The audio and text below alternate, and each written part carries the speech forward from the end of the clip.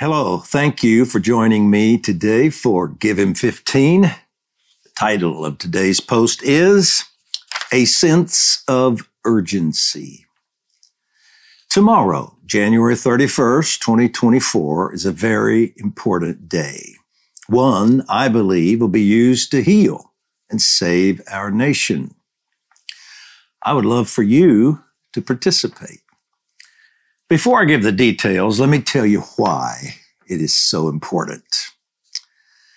The scriptures teach that righteousness exalts a nation, and a nation is blessed whose God is the Lord. Secularists and humanists would have us believe America can be great without God, that our greatness is due to our own abilities, determination, and natural resources.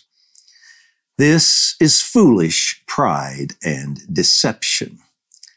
Abraham Lincoln clearly understood this when he wrote his March 1863 Proclamation of Prayer. Quoting Lincoln, "We have been the recipients of the choicest bounties of heaven. We've been preserved these many years in peace and prosperity. We've grown in numbers, wealth, and power, as no other nation has ever grown. But we have forgotten God. We've forgotten the gracious hand that preserved us in peace and multiplied and enriched and strengthened us. And we have vainly imagined in the deceitfulness of our hearts that all these blessings were produced by some superior wisdom and virtue of our own. Intoxicated with unbroken success, we have become too self-sufficient to feel the necessity of redeeming and preserving grace, too proud to pray to the God that made us." These sobering words are as relevant today as they were 150 years ago, perhaps more so. America has again lost her way. Centuries ago, the prophet Jeremiah lamented the fallen condition of Israel. Like America today, they had turned away from the Lord and been overtaken by immorality, compromise, and idolatry. God raised up the prophet Jeremiah to confront them. And in the 6th chapter of the book that bears his name, Jeremiah said, from the Message translation, "Everyone's after the dishonest dollar, little people and big people alike. Prophets and priests and everyone in between twist words and doctor truth. My people are broken, shattered, and they put on Band-Aids, saying, 'It's not so bad.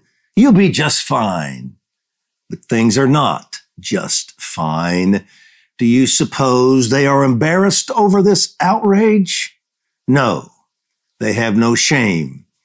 They don't even know how to blush." Jeremiah 6:13-15.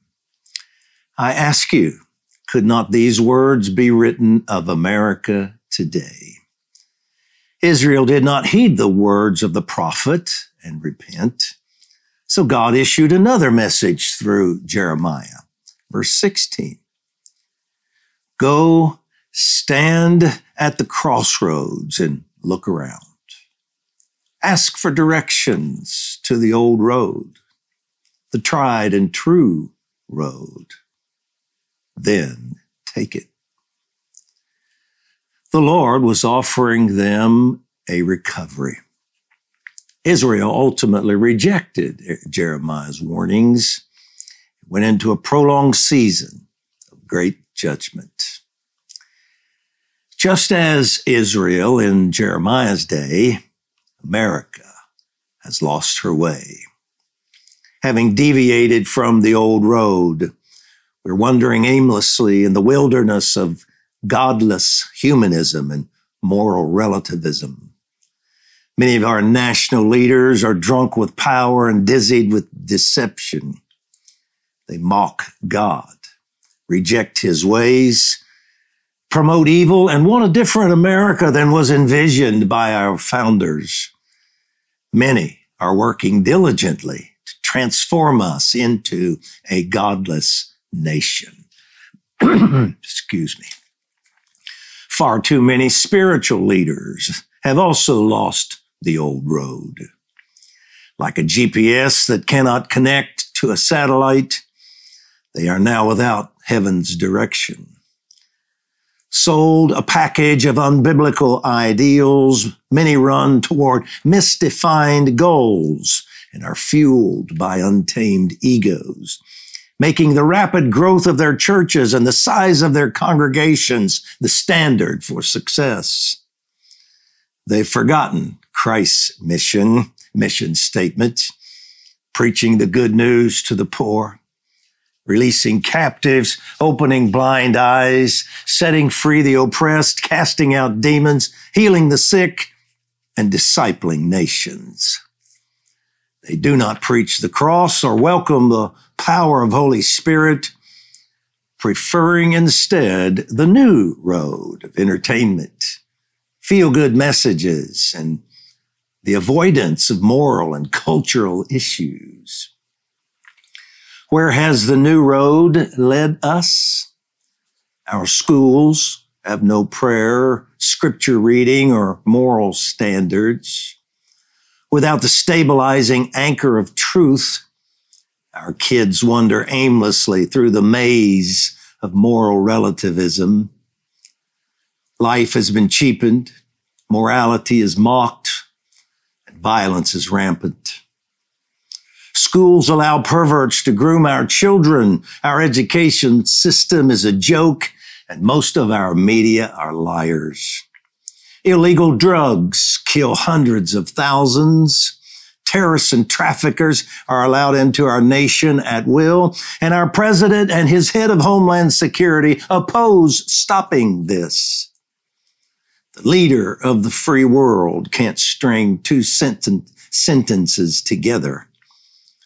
Many of our leaders are liars and fools.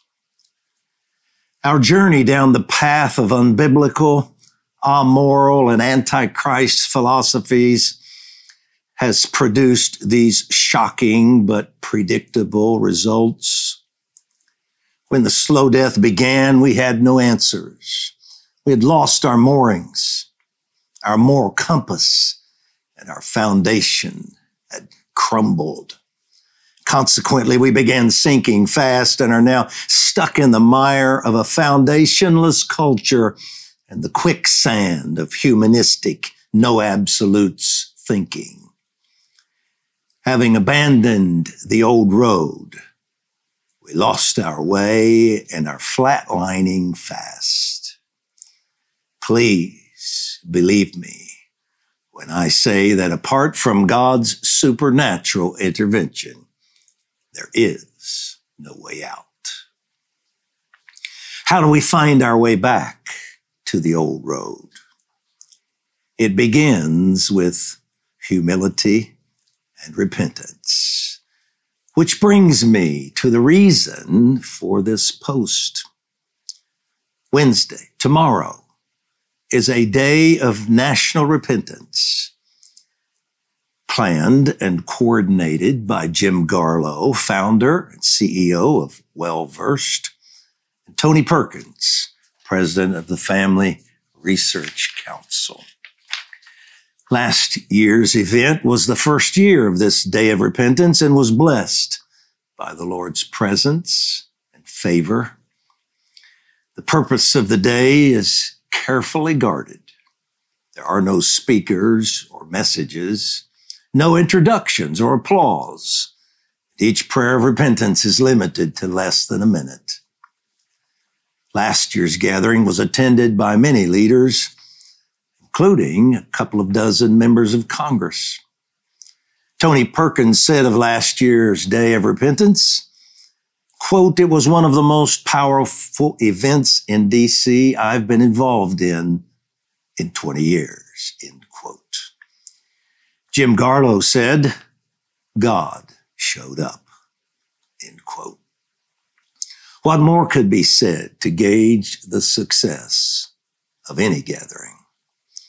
Speaking of those who want to participate either in person or by live stream, Garlow said, quote, those who have a sense of urgency given to them by the Spirit of God, those who realize exactly where we are as a nation, how far we've fallen, how close we are to going over the cliff to our destruction. These are the people who'll be interested in this time of repentance. I believe that's you. I'll be there in D.C., offering my short but heartfelt prayer of repentance for our nation. Though no seats are left, I encourage you to join us online. To do so, text the word prayer to 67742, prayer to 67742, or go to praydc.org, praydc.org. The activities will begin tomorrow, Wednesday at 7:30 a.m. Eastern Time, and finish around 1:30. Let's pray. Father, America has lost her way. We left the old road of truth, chose a new path for our journey as a nation. We are now so hopelessly lost that there is no way back without your help. We repent for the pride, fleshly desires that motivated this wrong turn. As President Lincoln said, we have vainly imagined in the deceitfulness of our hearts that all these blessings were produced by some superior wisdom and virtue of our own. Intoxicated with unbroken success, we became too self-sufficient to feel the necessity of redeeming and preserving grace. Too proud to pray to the God that made us. Forgive and heal us, we pray. Whatever is required to awaken this nation, please do it. Then send a sweeping revival. An unprecedented outpouring of your Spirit, one that overwhelms darkness, opens blind eyes by the millions, and turns our nation back to you. You have offered to do this, but we know your promises are conditional. So we now offer the biblical response required of us. We repent, ask for cleansing, and appeal for the awakening. Doing so in the almighty name of Jesus. Amen. Our decree is, of course, our hope and our faith. We decree that the mercies of the Lord are new every morning, and that they never come to an end. Amen. Thank you for joining me today, and I hope many of you will join us tomorrow. I'll be back with another post, but I'll also be in D.C. at this gathering. Hope to see you at both.